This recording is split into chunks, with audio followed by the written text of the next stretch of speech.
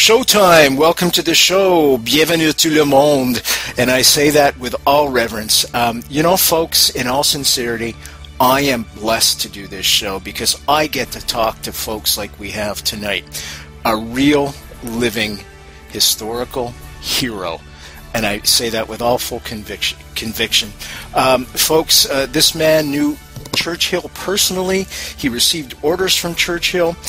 He went behind the scenes in Nazi Germany at a time, folks, those of you that are too young to remember to even know, the armies of darkness were virtually knocking at our doors.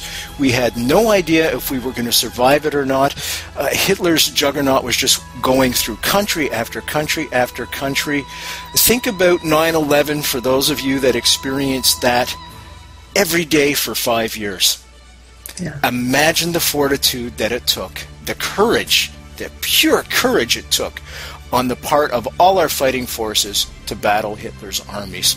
Just let me read this off the back. I was little more than a boy when my beloved France fell to the Nazi invaders.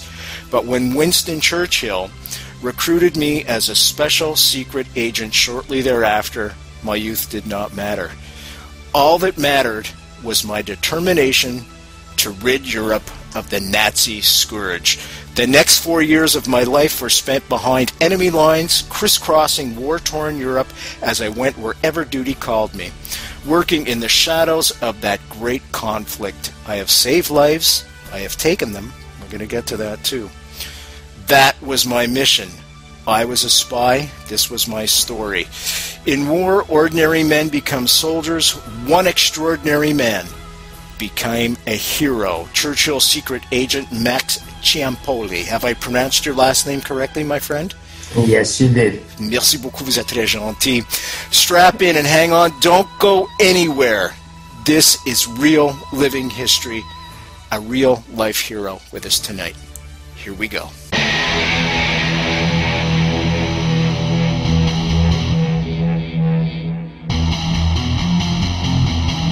There is a time to question. There is a time for answers. There is a time to challenge. There is a time to speculate. There is a time for change. There is a time for truth. The time is now.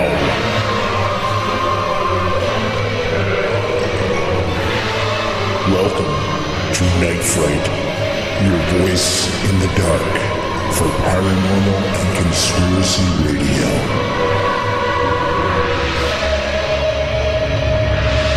And now your host, Brent Holland.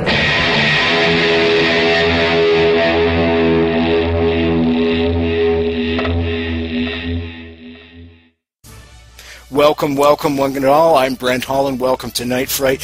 Tonight, folks, real living history. You don't want to miss this show.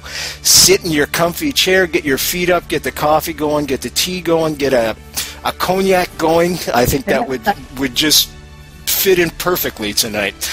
Settle in the comfy chair. We're going to be talking with a real World War II hero.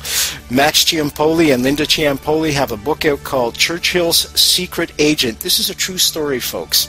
At a time when darkness was imminent everywhere in the world, there was a little speck of light, and that man is with us tonight. I am so proud to have you on the show, sir. I want to thank you from the bottom of my heart for your service to everybody in the world. Without folks like you, I shudder. I absolutely shudder to think of the consequences of not beating Hitler and the Nazi scourge of you right. Thank you for joining us tonight, and I want to welcome you both to the show. Thanks, Brent. Thanks. It is sincerely a pleasure. Now, you're born in France, obviously. Yes. Can you there's a lot of folks right now that are unaware of how there was a build-up towards the war, how the war became imminent. Can you walk us through maybe a year before the war started in France and what it was like for you living there? You were just a young man at the time, 18, 17.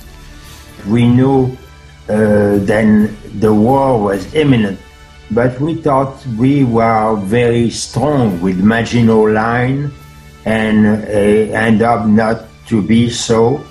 It was vulnerable, and I did want to do something, and really inside of me, we're going to win. I know that we're going to win. We got defeated in a question of days.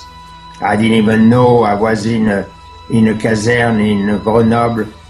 There's an encampment in Grenoble, and with my troop, and suddenly the signal. Then we have to reassemble on the square, and the general said, "I want to let you know the peace sign was in effect now," and it make me kind of I couldn't take it, and I said, he told them that France had lost. And his men hadn't even had the chance to fight. Even now that I'm talking about, it's all right there. But anyway. How many men did you have? 150? 175 under my command. And he felt they were well trained, ready to fight. They were anxious to fight. And he found that the munitions they had didn't even fit the arms. And so they were waiting for the right ammunition. And he felt that there had been infiltration into the factories, and that was on purpose. They got the wrong ammunition. Now, he can't prove that, but England was infiltrated. Certainly France must have been infiltrated by the Germans. And yeah, the morale was very low because we were supposed to get the ammunition sent to us, and we know they didn't fit. And later on I found out I was the fifth column invaders. Anyway, the situation was critical. He said, disperse, send your men anywhere they want to go, but don't stay around because the Germans are going to come down and take you prisoner or disappear anywhere you want. I told my men, go to Algeria, Morocco, or anywhere you want. And if you can get to England, go to England. Yeah, and at the time, myself, I didn't know what I was going to do because I want to do something significant for. Folks, the book is called Churchill's Secret Agent. Our guests tonight are Max and Linda Ciampoli. Max was undercover. He was a covert operator. He was a spy. He was receiving orders directly from Churchill, Winston Churchill. Now, easy way to get this book, as always, folks, with every guest on the show, www.nightfrightshow.com. Click on the book cover associated with tonight's guest. That'll take you right to a spot where you can order the book from the comfort of your own home. Now, big difference with this book than a lot of our other guests, folks. Real living history. Max is a war hero from the Second World War, and I want to emphasize that because nobody knew the outcome of the war, and he put his life on the line time and time and time again. And I'm going to thank him often and profoundly for doing that all through the show, and I would like everybody to do that as well. Let's go, Max. How did you meet Winston Churchill? I mean, wow, I'm getting goosebumps as I say that, and I'm not kidding. Winston Churchill. How did you get to meet him? It just happened when I was 3, 4, 5 years old. My tutor took me to my godfather, who lived close to Churchill when he came down to paint, because he loved France. And this is in the south of France, in Cap d'Antibes. And really, I didn't know who he was, but I know what he did for us. He gave us cookies. And I said, oh, the man with the cookies. He said, yes. I'm thinking about maybe my godfather said, I think I could reach him in England. Let me try him. Oh, he tried him, he couldn't reach him. But the next day, Churchill called himself. And Churchill called back and returned the call. And he said, what, there's something wrong? He said, no, I have, do you remember the little Max who was in your garden and you give him cookies? He said, no, I don't know. Yes, you remember the little guy who was jumping all over. Oh, that one, yeah.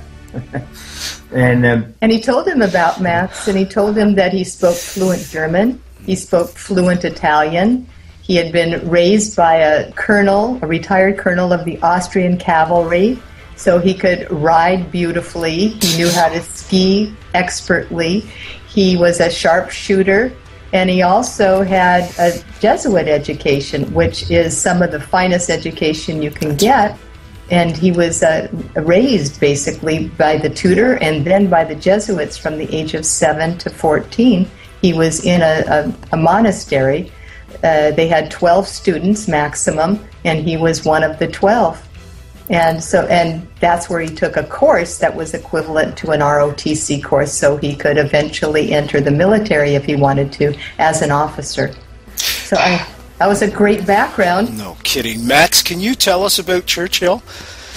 yes, Can you tell us your first impressions when you walked in the room? As much as you can. I mean, this is one of my biggest heroes, without question. he picked me up at the airport because I left from Portugal.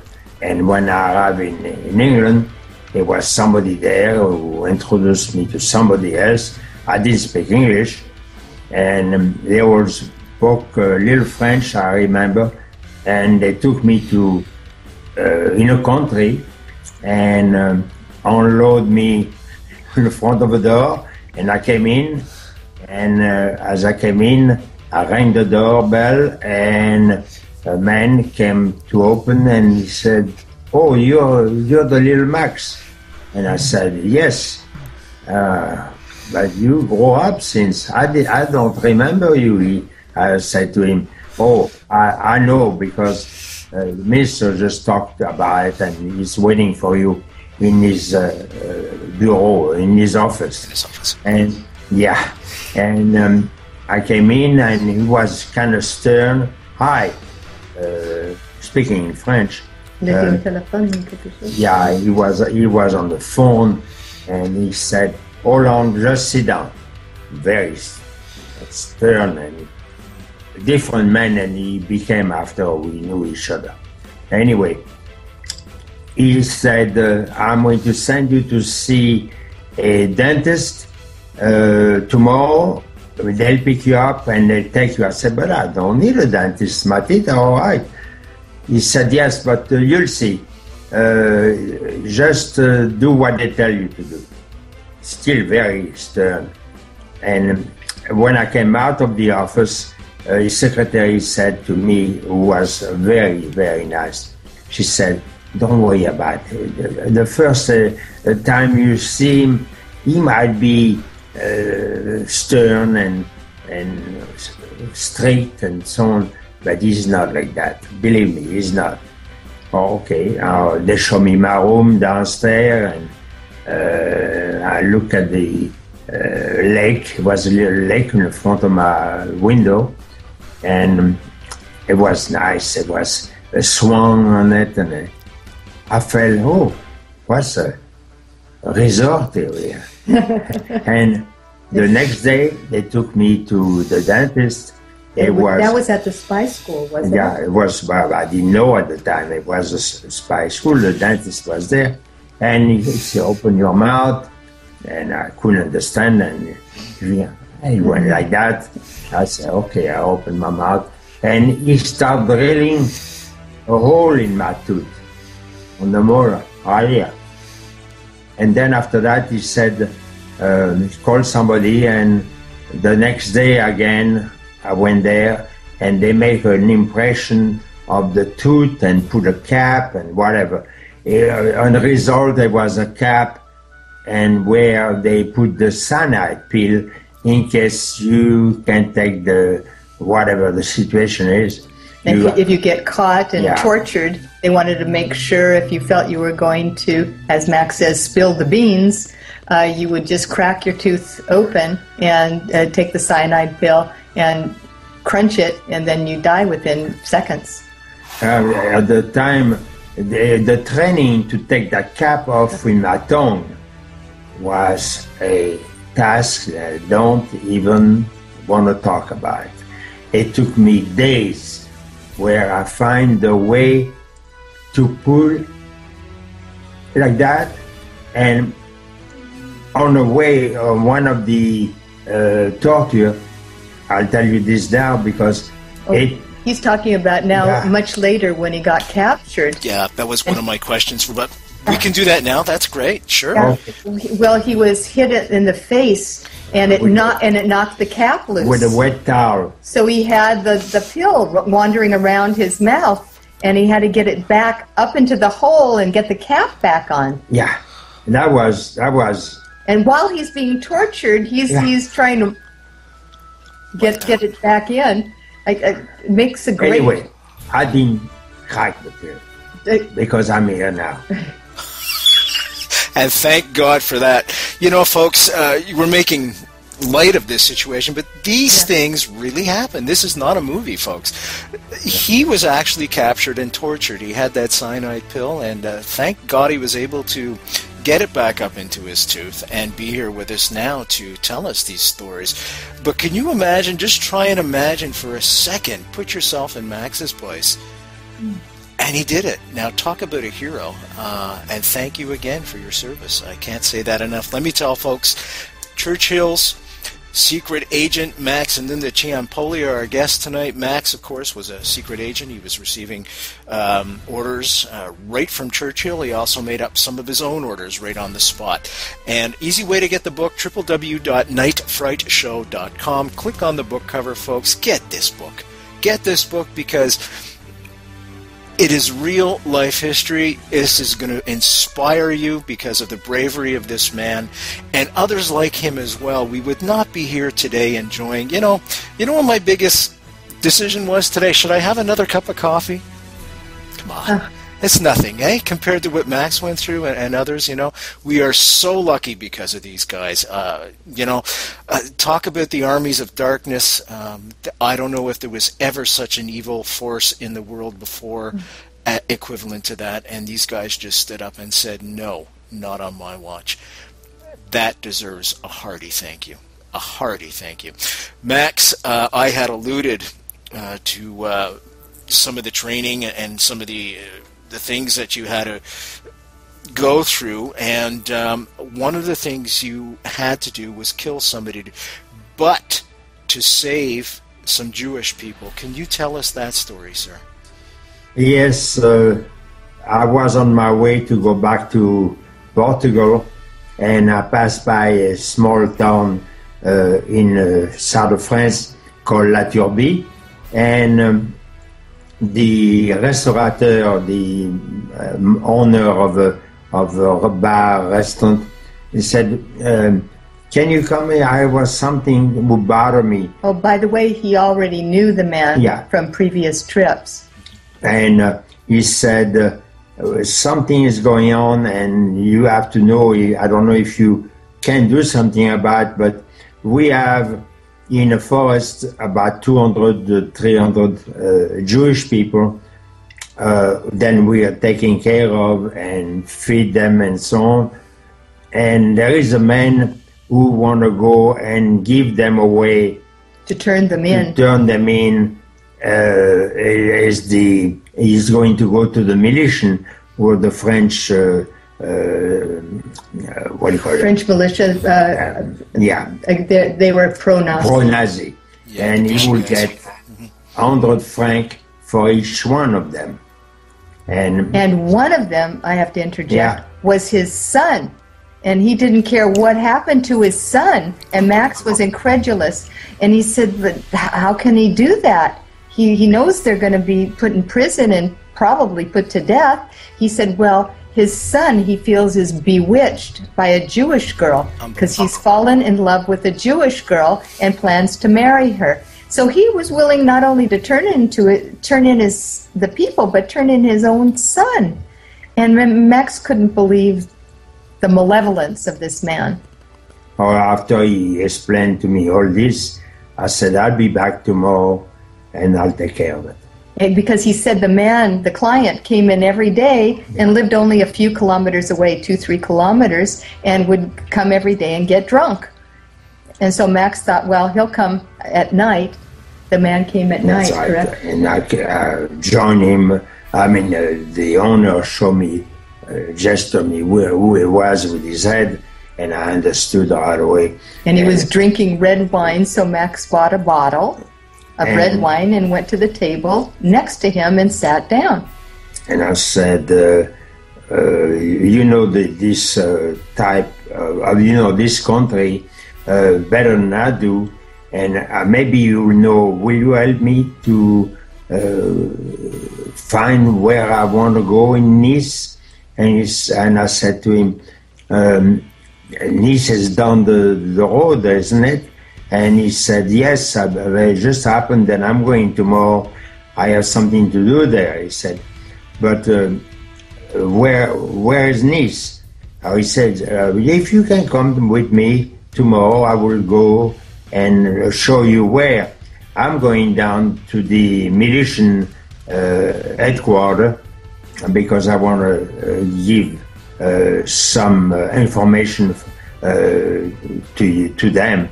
And I say, oh, that'd be very nice. Take me down there tomorrow. I will join you to your house. He said, no, just come on down now. I'm kind of drunk. Why don't you stay with me tonight? Well, and what he said, Max, while he was talking, in the meantime, he keeps pouring, filling up his glass. Because Max said that the guy was big, and he decided he wanted to make this easier for himself. So he kept filling it up until the bottle is empty and the guy is drunk. Yes. Yeah, and we went down the road, went to his house.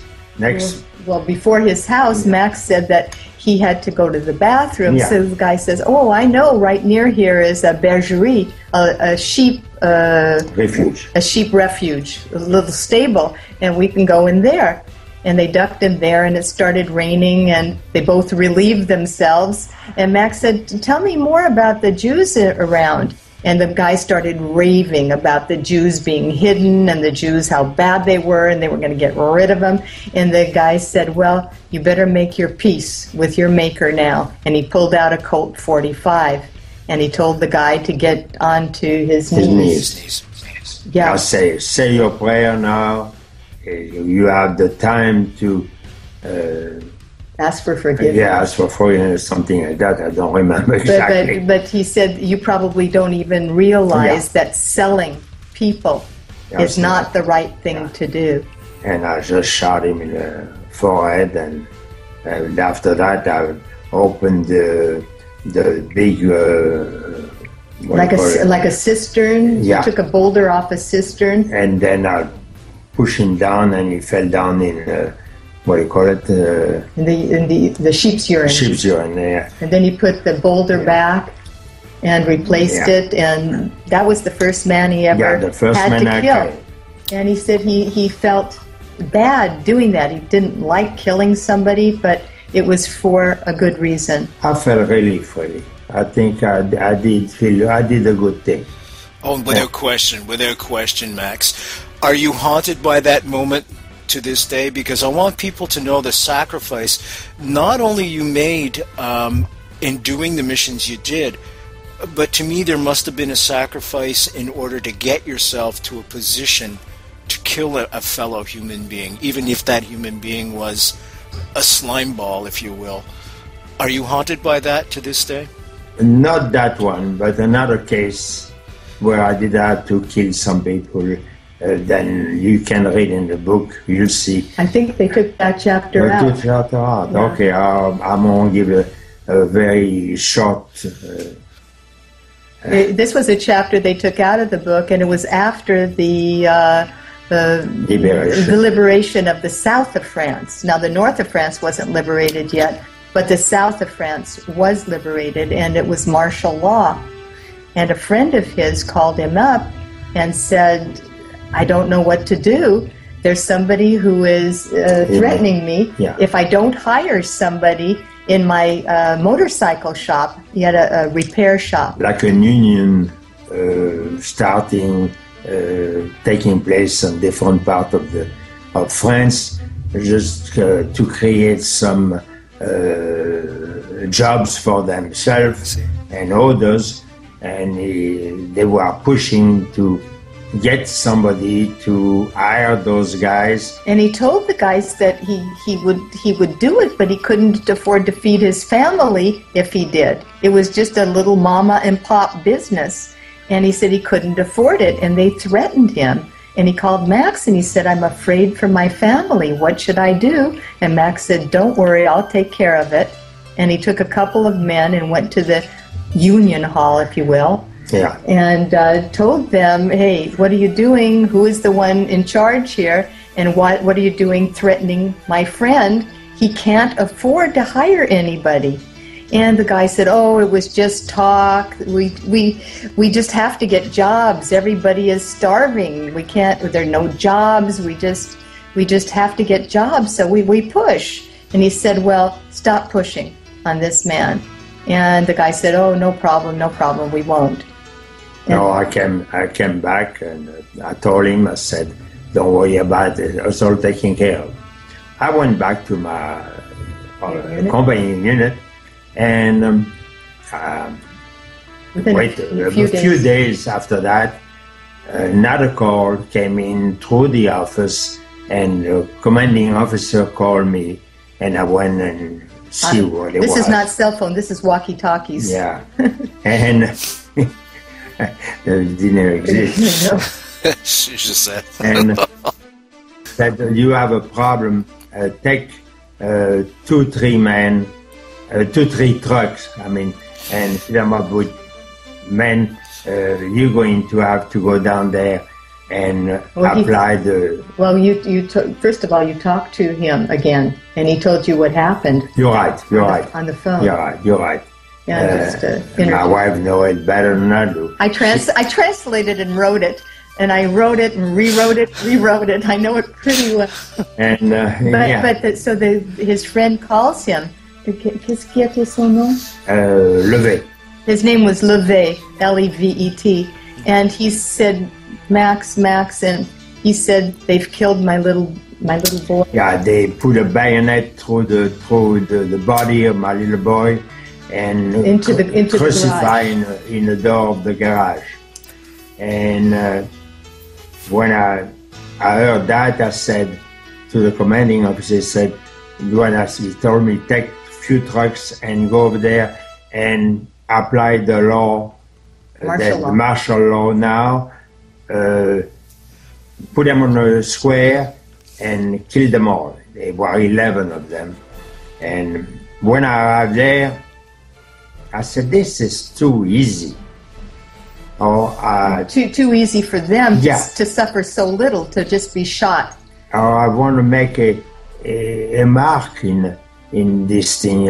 In the minds of the people. Yeah, on the mind of the people. Or I told the gendarme to go to each house of them and tell then I will come in. Don't tell them what I'm going to do, but each family member should be there to witness this, except the children. And I went to one house and I took them out. Not me, but my man took them out and observed what's going to happen.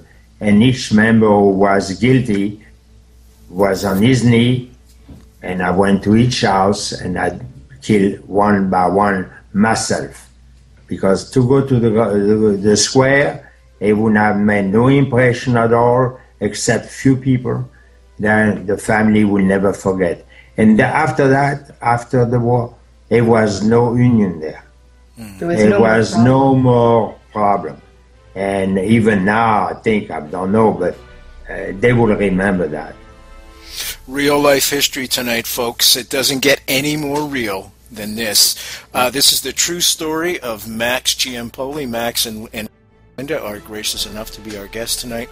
The book is called Churchill's Secret Agent. I urge you all to get this book, folks. www.nightfrightshow.com. Click on tonight's guest book cover. That'll take you right to a spot where you can order the book from the comfort of your own home. Something that I guess was only a dream during the Second World War, was it, Max?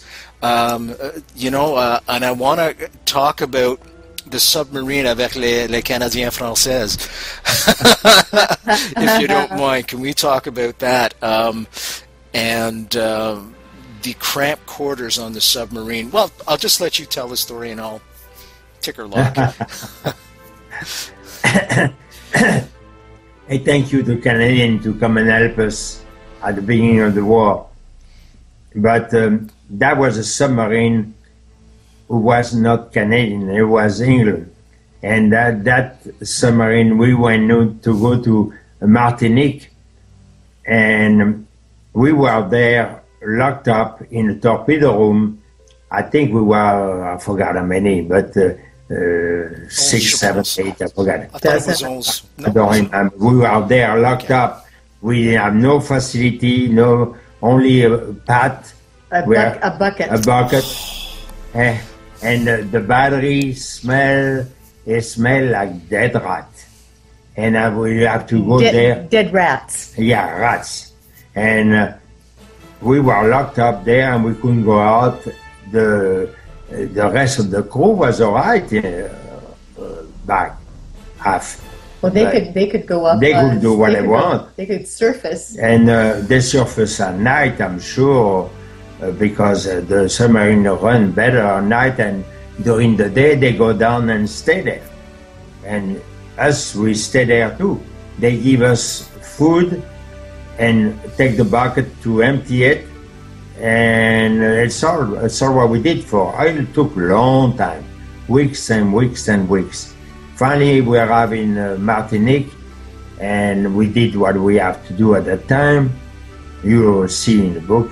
And after that, we have to go back in a submarine to go back to England. I couldn't do it. My men pushed me down the hole themselves head first because I refused. I couldn't do it anymore. Like a phobia. Yeah. I was really. And anyway, that's what happened about submarine. And his Canadian friends got him to go by pushing him down. Yeah, and I can't even think about it now to go in a submarine. I don't think I will do. What a story, folks. Churchill's Secret Agent, true life story of Max Ciampoli, right behind the lines in the heat of it all during the Second World War, fighting the Nazis. War hero, without question. www.nightfrightshow. Just click on the book cover. Our guest tonight is Max and Linda Ciampoli. Can we tell some more stories? I have a whole bunch of them here. Patent in North Africa. I apologize. Okay, that's Churchill again. He came with ideas. He said, "You're going down to the North Africa, and you'll be joining General Patton. He's expecting you." And the idea was he want me to be next to him, shoulder to shoulder, to avoid the French soldier to shoot at him because I was an officer in an uniform. Now, of course, he hadn't been in uniform in a long time, but Churchill made him a couple of uniforms and added a bar, which Max says, "You can't, I'm not captain, I'm a lieutenant." He said, "You're a captain, You're Pearl." a captain today.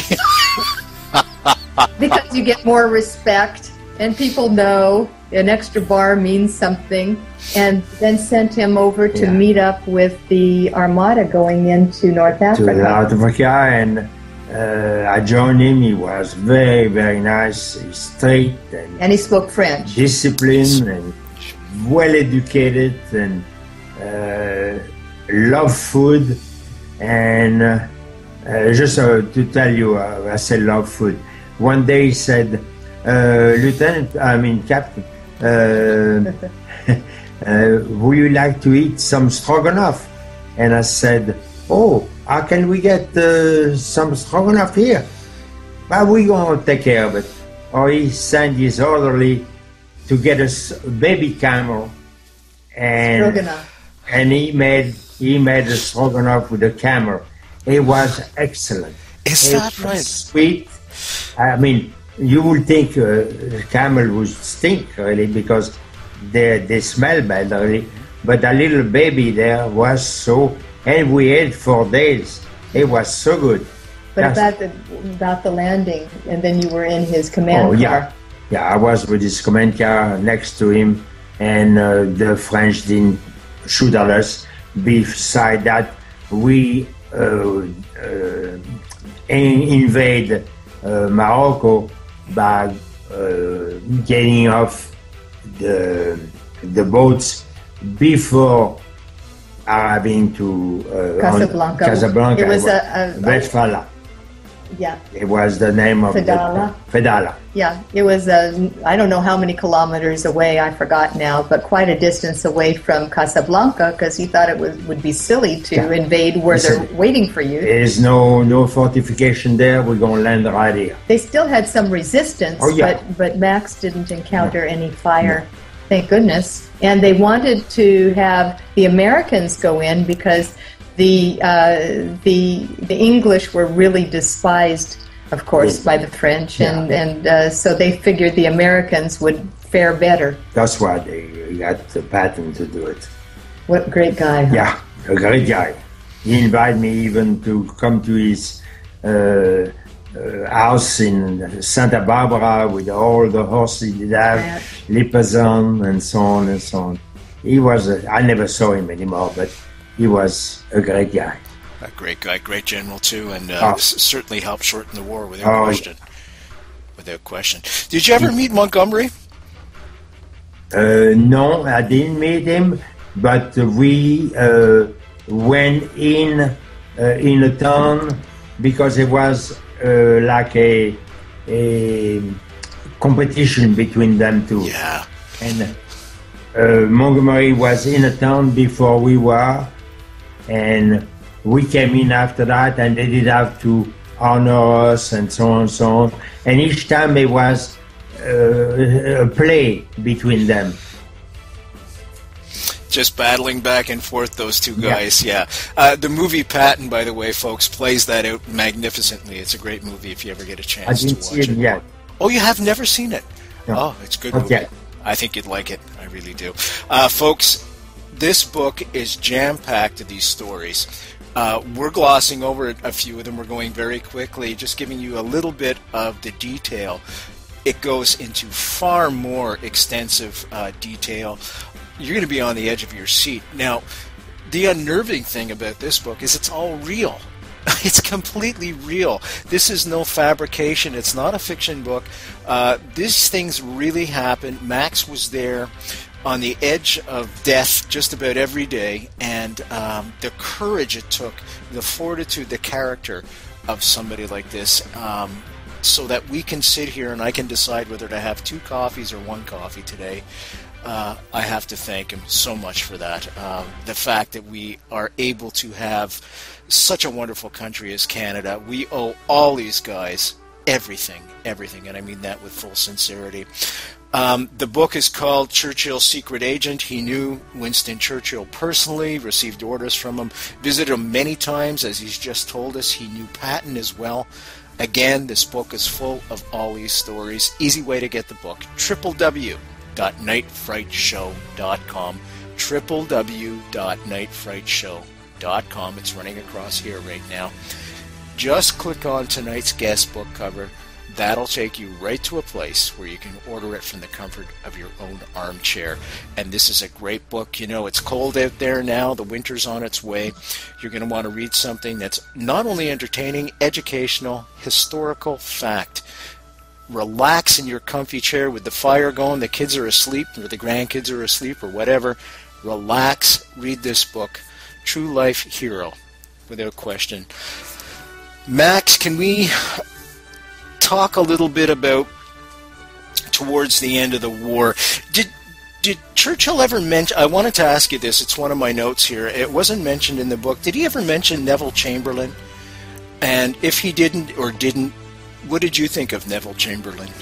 He talked about, remember vaguely, but I know he talked about him on the same time he talked to me about Joseph Kennedy. He said, we've been infiltrated in this country by the fifth column, and we have some English people who are pro-German, and like Chamberlain, Joseph Kennedy, who tried to build some arms for the German because they are not in a war yet. Only the Canadian help us. That's the only one we have at our side. And my son told me that the Secret Service found out there was a leak between the office of the embassy here in England, where Joseph is ambassador. Yes, that's right. And we're going to cut all the secret thing between England and America. They wouldn't go through the office anymore if they were highly secret. Yeah, and go through his office anymore. But there are people like that who are pro-German. And wasn't Chamberlain for appeasement? Yeah, he was for peace. We thought he could trust Hitler. And, we found out it was. But to talk about people like that, Churchill was very aware of what's going on. He was very well informed. And he would talk to me each time I come back from a mission. I was staying at his place anyway. And he talked in French, and he was joking all the time. He was just like a father to me. He would hold me in his arm and squeeze me and said, "Oh, mon petit, mon petit." He was. I even have tears in my eyes when I think about it now. Do you think that we would have won the war without him? No. That's why even now we need somebody like him. Yes. To save us. Somebody would speak his mind and not be worried about the political agendas and being correct politically and making everybody happy. We need somebody to speak his mind or her mind. And not appease and stand up and be strong. That's right. That's right. Yeah. I should tell folks, Joseph P. Kennedy, folks, is President Kennedy's dad, Bobby Kennedy's dad. He was ambassador during the war, the American ambassador in Britain, in England. And he wanted the United States to stay out of the war because he thought England was going to fall to Germany, and he thought the best bet would be for Britain to surrender, if you will. And if that had happened, that would have been it. I mean, that was the last stronghold. Would we have all been speaking? Would we have all been speaking German? I mean, well, I shudder to think what would have happened to all the Jews in the world, all the homosexuals, all the minorities. Anybody that Hitler didn't like would have been killed, and there would have been nobody left to stop him. And I shudder to think of that. So to have a fellow like Winston Churchill at the reins of power in the right time.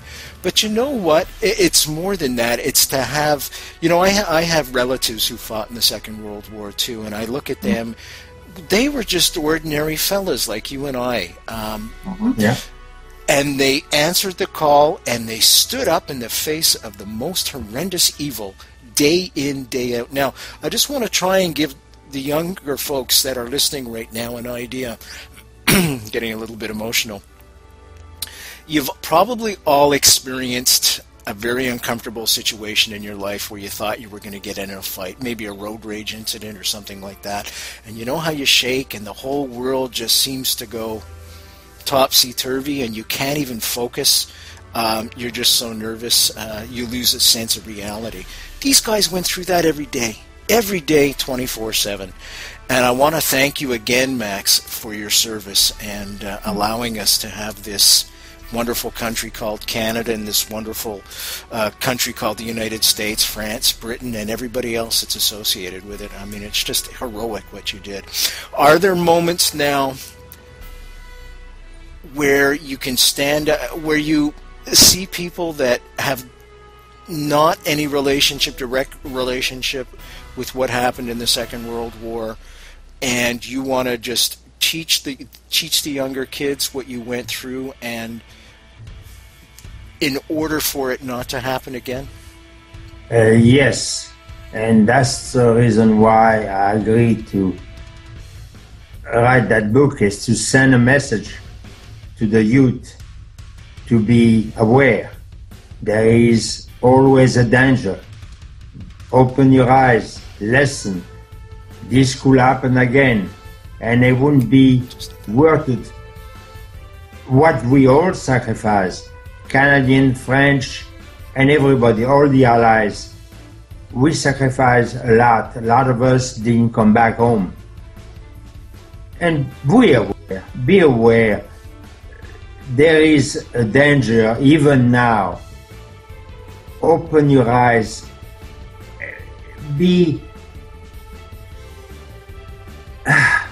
Can't even say it. Be watchful. Yeah. Be watchful. And, it's just, France got their freedom back thanks to the underground. Yeah. They got their freedom back. But chances are, if we lose our freedom, our wonderful freedom and liberty.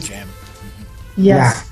Yeah. And we take advantage, we take it for granted. Like you said, we have our second cup of coffee, yes or no.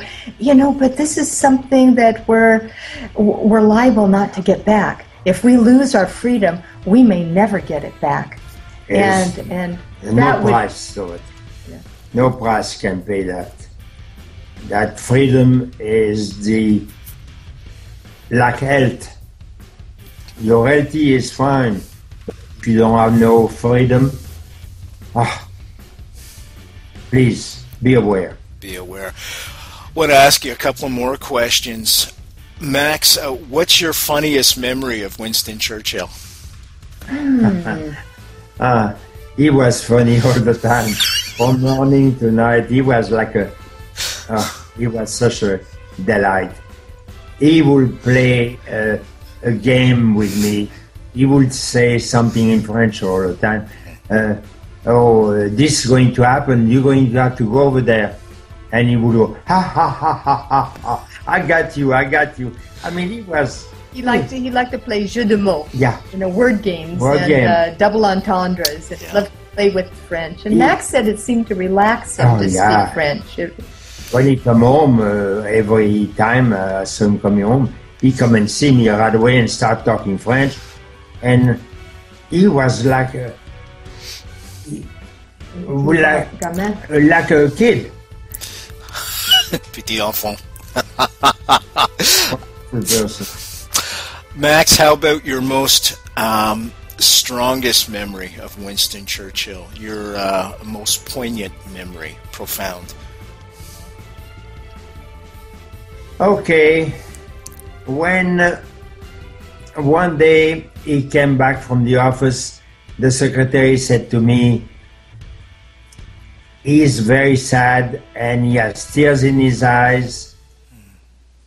And if you see him, don't say I said so, but he needs to relax. I went up from my room and I knocked at the door and I said,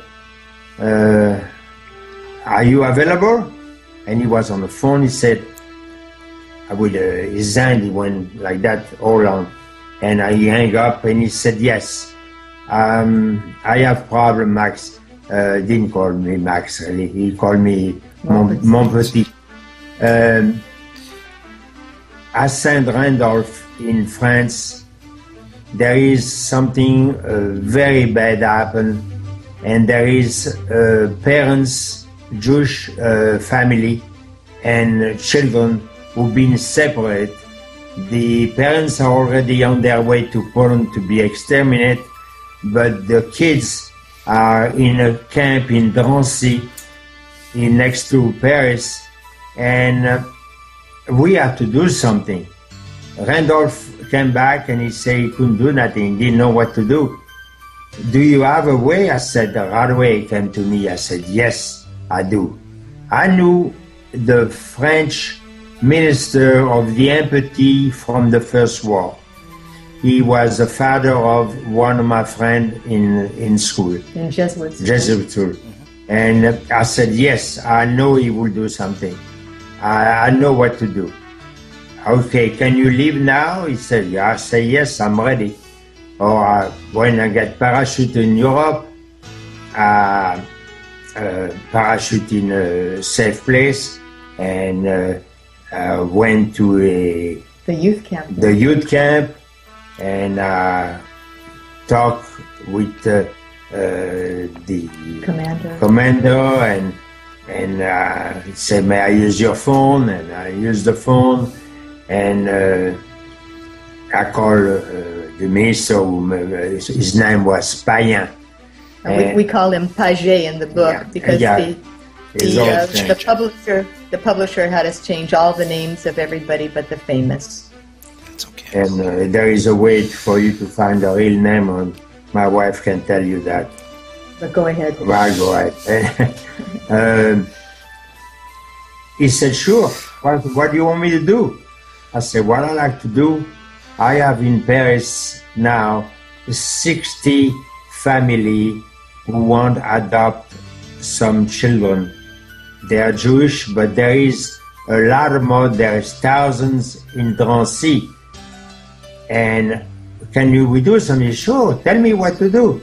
I said, what I like to do is for you to get some buses, and paint them green and white and red. Black. I'm confused.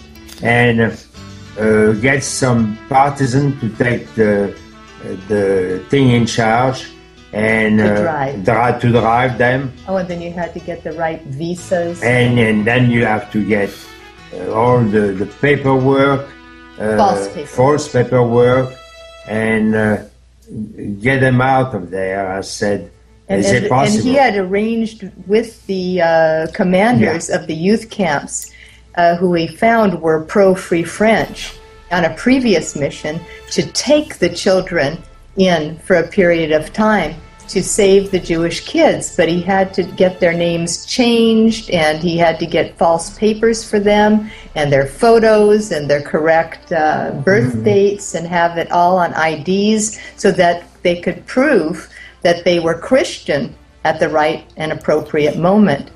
And so he arranged the process by which they could do that. He had a forger he was acquainted with, and he was able to put that whole thing in process. And once he put it in process, Payen was able to continue the process. Yeah, I didn't do nothing after that, except I went to the Vatican to get them some baptism certificate. Well, he had the idea to go to the Vatican because he had been baptized himself at the Vatican, and he thought that because of that, he would be afforded an audience with the Pope.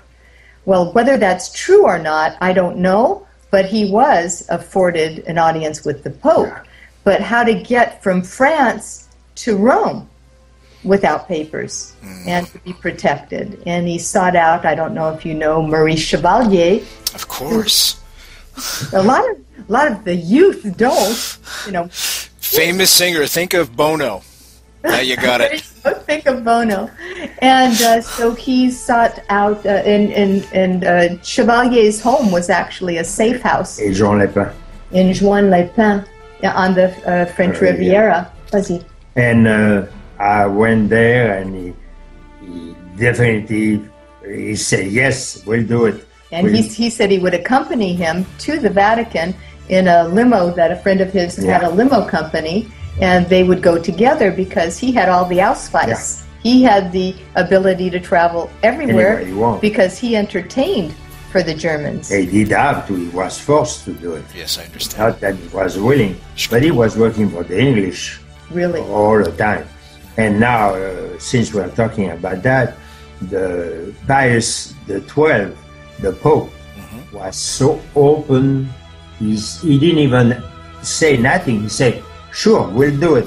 Well, first of all, he asked for an Yeah. audience, and a few days later they were called back and said, okay, he's granted the audience, then you have to go through this whole process of waiting in ante-rooms before you go in to see the Pope and all that.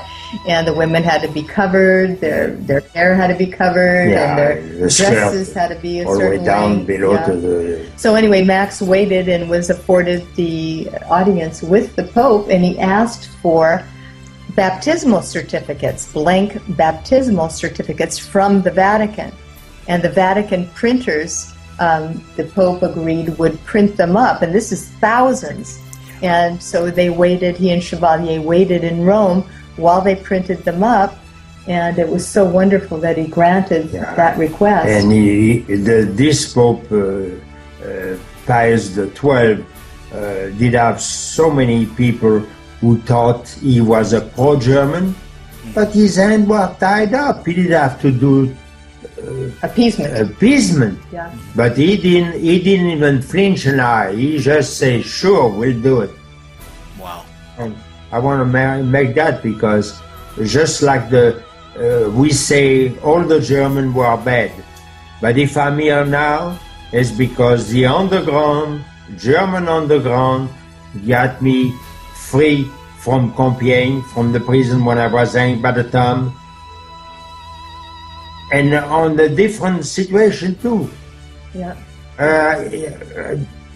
You don't, Germans you don't, are not all bad. Oh, no, of course. Yes. Unless you've walked in the person's shoes, you don't know what's going on. That's a very And if it weren't for the Germans, Max would be dead. Yeah. Understood. Yep. We're going to have to start to wrap up now, but I have thoroughly, I can't believe an hour has gone by. I'm looking at the Already? time going, It's a joy to talk to you. oh, no, trust me, it was my sincerest pleasure. I have enjoyed this. I can't even put it into words. Vive le Canada. Vive le Canada. Vive le Chimpauli. I want to thank you again, both of you, from the bottom of my heart, for doing your service, Max, and for you, Linda, for writing the book. And once again, folks, Churchill's secret agent. In war, ordinary men become soldiers. One extraordinary man became a hero, and that man is right here with us tonight, Max Chiampoli.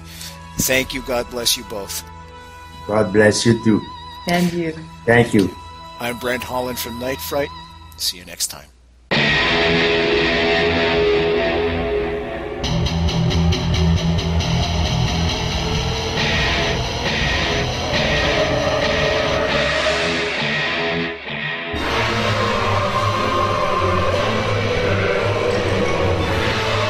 You're listening to Night Fright and your host, Brent Holland. The time is now. Your voice in the dark for paranormal and conspiracy radio.